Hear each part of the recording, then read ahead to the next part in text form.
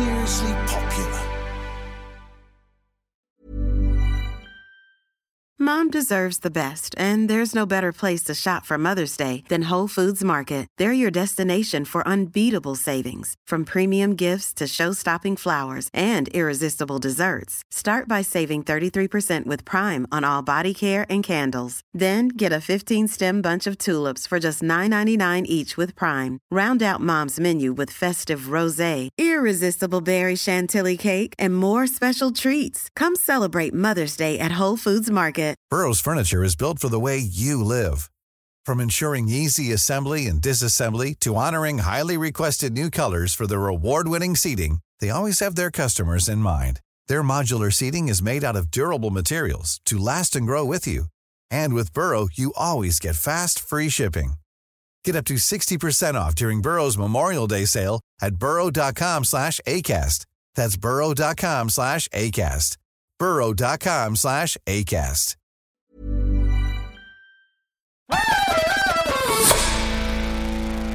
Morning, mate. Mail Online this morning have run a banner feature about Liverpool's attacking prowess under the headline The Fab Five. They've talked about the incredible strike rate this season of Salah, Núñez, Jota, Gakpo and Diaz. They have hit the ground running, haven't they? Yeah, I mean, I think Mail Online are a little bit late with that banner. I don't know whether they were listening to some of our earlier pods, but I did say, Ian, that Liverpool were the team to challenge Manchester City. Why did I say it? Because of their forward line, the options which they have. And I know that you are a big fan of Núñez. I am a huge fan of Darwin Núñez, as I like to call him. I haven't got that pronunciation yet. I haven't got the Núñez bit that you have. But I thought last season, when he was getting a lot of criticism for missing chances, that he would be a superstar this season because he's always in those positions. He's quick, he's physical, and I do think he will be an absolute darling at Anfield over time. Yeah, I mean, last season, I think the issue he had was this, I don't know whether we call it a ridiculous comparison with Erling Haaland, but they had that game in the Community Shield, didn't they, where Núñez scored and Haaland didn't, and there was this head-to-head, and I think Núñez took a fair bit of flack for his performances throughout the season because there was that comparison with Haaland, but he's clearly his own man, and he's a massive threat, and you've mentioned the other forwards that Liverpool have. And that's why, in my opinion, they are the biggest challengers to Manchester City. I mean, a brilliant array of different types of attackers. I'm not a fan of XG, and that won't surprise you. You called me a dinosaur and a caveman before. A cave boy, in fact. Yeah, absolutely. I can't remember which insult. Caveman came and cave boy, I think. No, but people do put a lot of faith in XG, which for those listeners who aren't aware is expected goals, and it's a way of judging whether a team is underperforming in a game or overperforming. So you could win 1-0, but your XG could be 3, which means you could have scored 3 goals. Am I making sense? No. I didn't know. In truth, I didn't understand any of that. But as long as you understood it, that's good. So essentially, the point is that Núñez's goals in last season perhaps didn't match up to his XG, the positions he got into, the chances he had. People were saying he should have scored more, but I thought it would come. They play Tottenham this weekend. I think he will score in that game. I know that's quite a bold thing to say, but having been watching him play a little bit, I think he will score. He's been influential. He scored again at the weekend when Liverpool beat West Ham, but he also missed a good chance. Do you think he misses too many chances? Does that matter? Did it matter to you when you were playing? Well, of course it matters if you miss chances, especially big chances. But he's one of those players where he just seems to dust it off and get on with it. You have to have that strong mentality. That's where I always felt players who I played with, the likes of Henrik Larsson and Alan Shearer, used to miss some horrific chances at times. Not many, mind. But then they always had that confidence, that mindset to keep getting in those positions. And I think at times throughout my career, I think I did hesitate a little bit. And that's why they were at the highest level, absolutely fearless. And maybe it's something that Núñez is suffering from a little bit, but the fact that, we still talk about missing opportunities, it still looks like he's getting in the right positions. And, 15 goals last season in all competitions. I think he'll get 20 this season comfortably. You're now just copying my predictions from the start of the season. But I think you're right. Just to brief you on XG, there was a manager I know last season whose team was struggling a little bit and said to me, we're quite confident because we look at our XG every week and it's quite high, and we think it's going to come good over time. And he was sacked the next week. So league table trumps XG every time, I would say. But seriously, Liverpool have scored three times in a game, 6 times in the 8 games they've played in all competitions this season. They will take that form to Tottenham on Saturday night. This time last week, we were getting excited about Tottenham against Arsenal. I'm quite excited against Tottenham against Liverpool. Now, we've talked a lot about Big Ange Postecoglou on this podcast and its Big Brother podcast that we do on Monday called It's All Kicking Off. You're a huge fan. I'm becoming a huge fan. I think the whole country is becoming a huge fan. Well, you're jumping on the Big Ange bandwagon, aren't you? I told you all this. I mean, had you lazy journalism, had you followed Scottish football, far more than you should have done, you would have realised the impact Postecoglou made coming over from Japan at Celtic, the brand of football, fearless front foot football. He said he was going to do it. He did it. Down to Tottenham, he said he was going to do it and change mindsets in the way that he's played. And guess what? He has done it. And now what you've done, you've jumped on the bandwagon. You're piggybacking on Big Ange. There is a leap from Scottish football to the English Premier League in terms of management. Is there not? Do you think that managing Tottenham is easier than managing Celtic or Rangers? That's ridiculous. That's absolutely ridiculous. No. What, easier? No, I don't think managing Tottenham is easier than managing Celtic. You talked about a leap. So what are you talking about? A leap? It's still the same game. There are 2 sets of goalposts. There are different pressures. We're praising Tottenham for a draw at Arsenal last weekend. If you get a draw at Celtic or Rangers, that's a disastrous result. So there are different pressures. Just because Scottish football doesn't have the money, which English football has, it doesn't lessen the magnitude of a certain job. Well, without getting stuck on this topic, because we like this Thursday show to be quite short and sharp, but Steven Gerrard found it difficult to translate from his success at Rangers to success at Aston Villa. 1 trophy out of 9 was that a success? St Johnstone won more trophies in the period that Steven Gerrard was there. Blimey, you're asking. No, it's just you said he was a huge success. 1 trophy out of 9. Is that a success? He stopped the Celtic 10 in a row and did well to do that. But to say he was a huge success, given where Rangers were when he took over to where they were when he left, it was the COVID season, wasn't it? Success. Less pressure. So you think Gerrard just got a lucky break in Glasgow? Did he? It was the COVID season. You can't dispute that. I'm saying, over the piece, he did a pretty decent job. Okay, stopping Celtic's 10. All right, but let's not make out. I mean, I think your words were a brilliant job. He won 1 trophy out of 9. Once again, you're sort of missing the point on what expectations are if you're managing Celtic or Rangers. It's about winning everything. 1 out of 9. Isn't great. You started this section by saying football is football, it's the same goalposts, etc. So why are you being so disrespectful about success in the COVID season? Liverpool won the Premier League in the COVID season. Are you diminishing that? I wasn't being disrespectful. I was just saying that is a point of view. Why would it matter that it was a COVID season? Why does that matter? Well, maybe that there is less pressure playing at home inside your own stadium. There isn't supporters there, so the players sort of didn't feel the pressure. I think that's a weak argument, and it's one that we haven't got time to go deeper into. But I think saying that Steven Gerrard winning the Scottish Premier League Premiership in COVID season diminishes the achievement is wrong. Yeah, but hang on a minute. You started this. Let's get on. You started this section by saying He something along the lines of he was a brilliant success at Rangers. They were your words, okay? And I was just pointing out he won 1 trophy out of 9. We've talked a lot about Postecoglou at Tottenham. What we haven't talked so much about is the way that team has changed. Postecoglou has not only managed to transfer his obvious managerial talent from Scotland to England, but he's done it with essentially a new team. The team that played Arsenal last Sunday in the North London derby at the Emirates had only 2 players in it that started the same fixture last year. That's remarkable.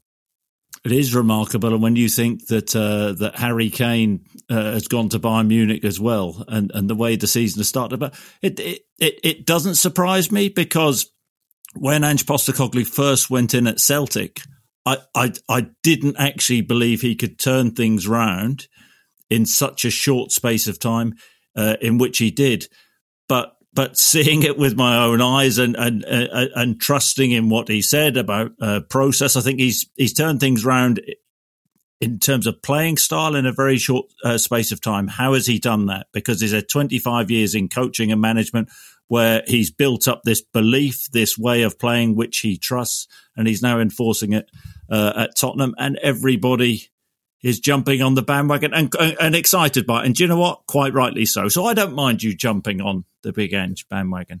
Need a stepladder to get on any bandwagon, I would. Right. I have to say, and I know that we come on this pod every Thursday to kind of really big up the weekend's action, but I'm not going to do it, because I have to say this is possibly the kind of dullest, most mundane set of Premier League fixtures over a Saturday and Sunday that I've seen for quite a while. Why there's only one game on Sunday and why it's Nottingham Forest versus Brentford, I do not know. Have you heard of the Ryder Cup? So you think the Premier League have jigged their fixture programme to put a quite dull set of games on just because everyone's watching the Ryder Cup? I'm just saying. Have you heard of the Ryder Cup? I mean, I've heard of the Ryder Cup. I'll be watching the Ryder Cup. I'll be one of those saddos who's up at 6:30 tomorrow morning to watch the first tee shot. You'll be out. You'll be on the farm feeding the donkeys at that point with your wellies on. Anyway, look, it is a rather kind of predictable set of fixtures. So I'm going to do something that I never do, and I'm going to make 9 predictions here and now. I'm not going to go to into Fulham and Chelsea, which is on Monday night.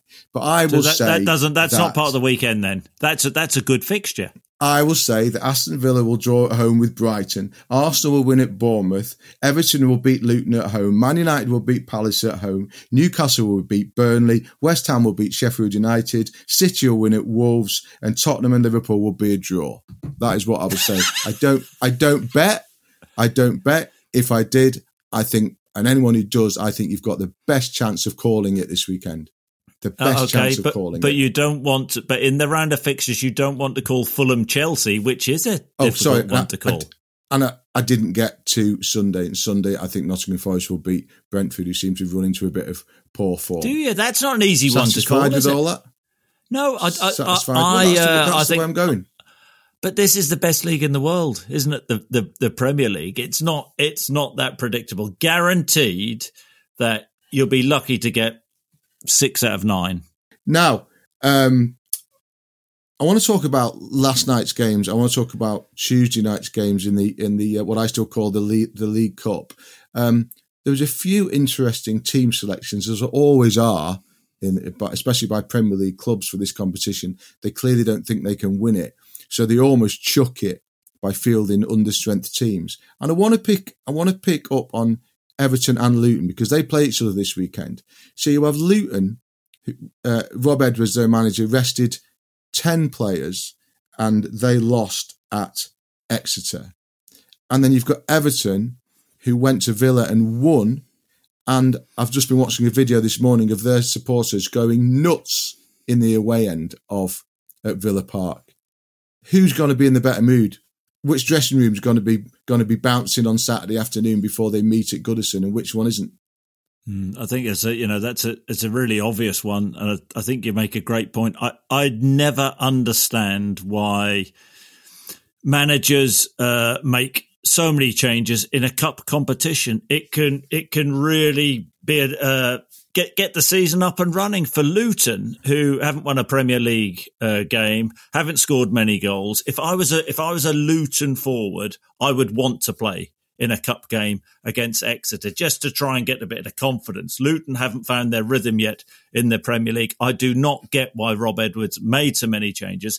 And let's get it right. I mean, this is a guy who eventually will come under pressure if Luton, they're going to struggle to get results, but in terms of if their performance levels really drop, he's going to be a guy under pressure. And it's results like that one against Exeter. I remember Claude Puel, when he was at Leicester City, I think they went out of the cup at Newport, something like that. And that was actually a catalyst, which I think he got sacked shortly after that. I look at Norwich City, David Wagner, the headline in the on the local Norwich paper today was a quote which Wagner used after the game at Fulham, which they lost. "We are back. We are back." What do you mean, David? I don't get that in any way, shape or form. You lost the game. 2,500 Norwich fans travelled down to Fulham. Let these fans know that you aren't playing your strongest team, and then they can make a decision whether they want to travel or not. I do not get it. Fans love a good cup run. But the point you make about Everton is absolutely bang on. They won at the weekend at Brentford. They've then gone to Villa. They are going into this game. They'll probably end up losing it now you've predicted they're going to win, mind. But they're going into this game and they are going to be full of confidence and flying. And there is going to be that belief. If you're Luton, on the other hand, what are you believing in?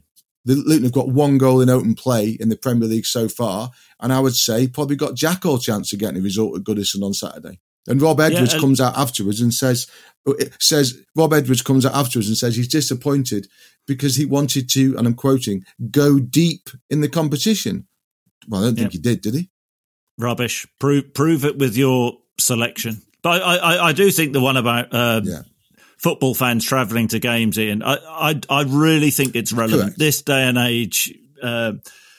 It's tough for football fans to, afford tickets, and you put the travelling in midweek. You never know whether there's going to be a train or not. It costs a fortune. So I do think that club managers have a responsibility to tell the fans, if we're not, going to play our first 11 and we don't really want to have a cup run, then just tell the fans and then they can make their own minds up whether they want to travel and watch a reserve team. I love where you're coming from. It's a good thought. It's a naive thought because there's no way a manager's ever going to tell another manager in advance that he's going to field a weakened team. It's just not going to happen, is it? But I hear what you're saying. I think there was a point made by someone saw some criticism of Crystal Palace fans for not filling the away end or the away corner at Old Trafford on Tuesday. But then someone else made the point, said, when you work out how much it costs to get up from South London on a Tuesday night, how long it takes to get home, the fact that your teams like to field a weakened team and lose, it's actually amazing that anybody goes at all. Totally agree. And that's a bit of an issue with the Carabao Cup, isn't it? Whether we like it or not, a lot of teams play weakened teams, and in some ways is it understandable.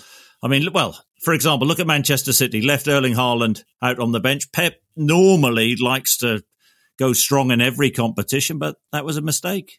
They're now out. They're now in crisis.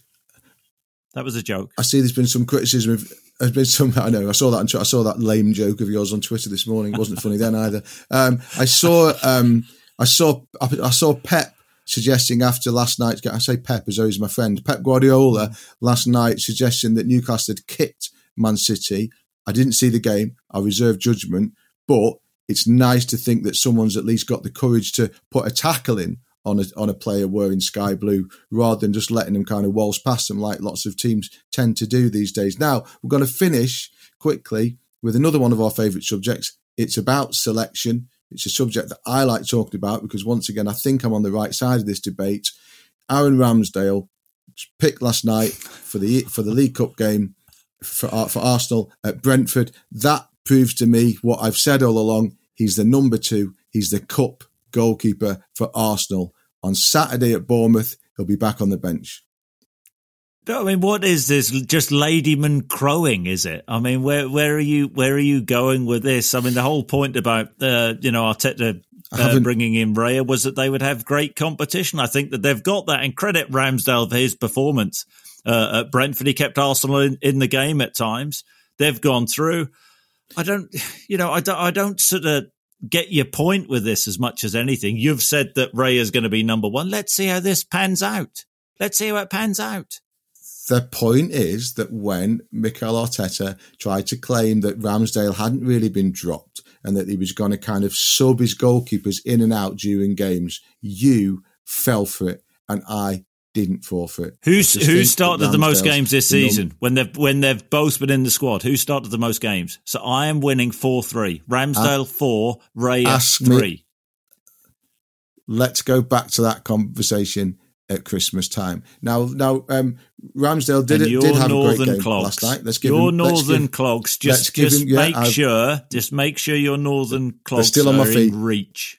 I said last week that I would eat my Northern Clogs if Ramsdale started against Tottenham. And he didn't. It was a one-off offer. It was about that game. What's the difference between Northern Clogs and Southern Clogs? I think according to your kind of bias, from southern-based bias, we wear them up here and you don't wear them down there. Well, you wear wellies where you live. So, there we go. That's a particularly childish way to end this, what's been quite an entertaining 20 minutes of my morning. Thank you very much. Lovely to see you, mate. And I will see you in the studio if it's all kicking off on Monday.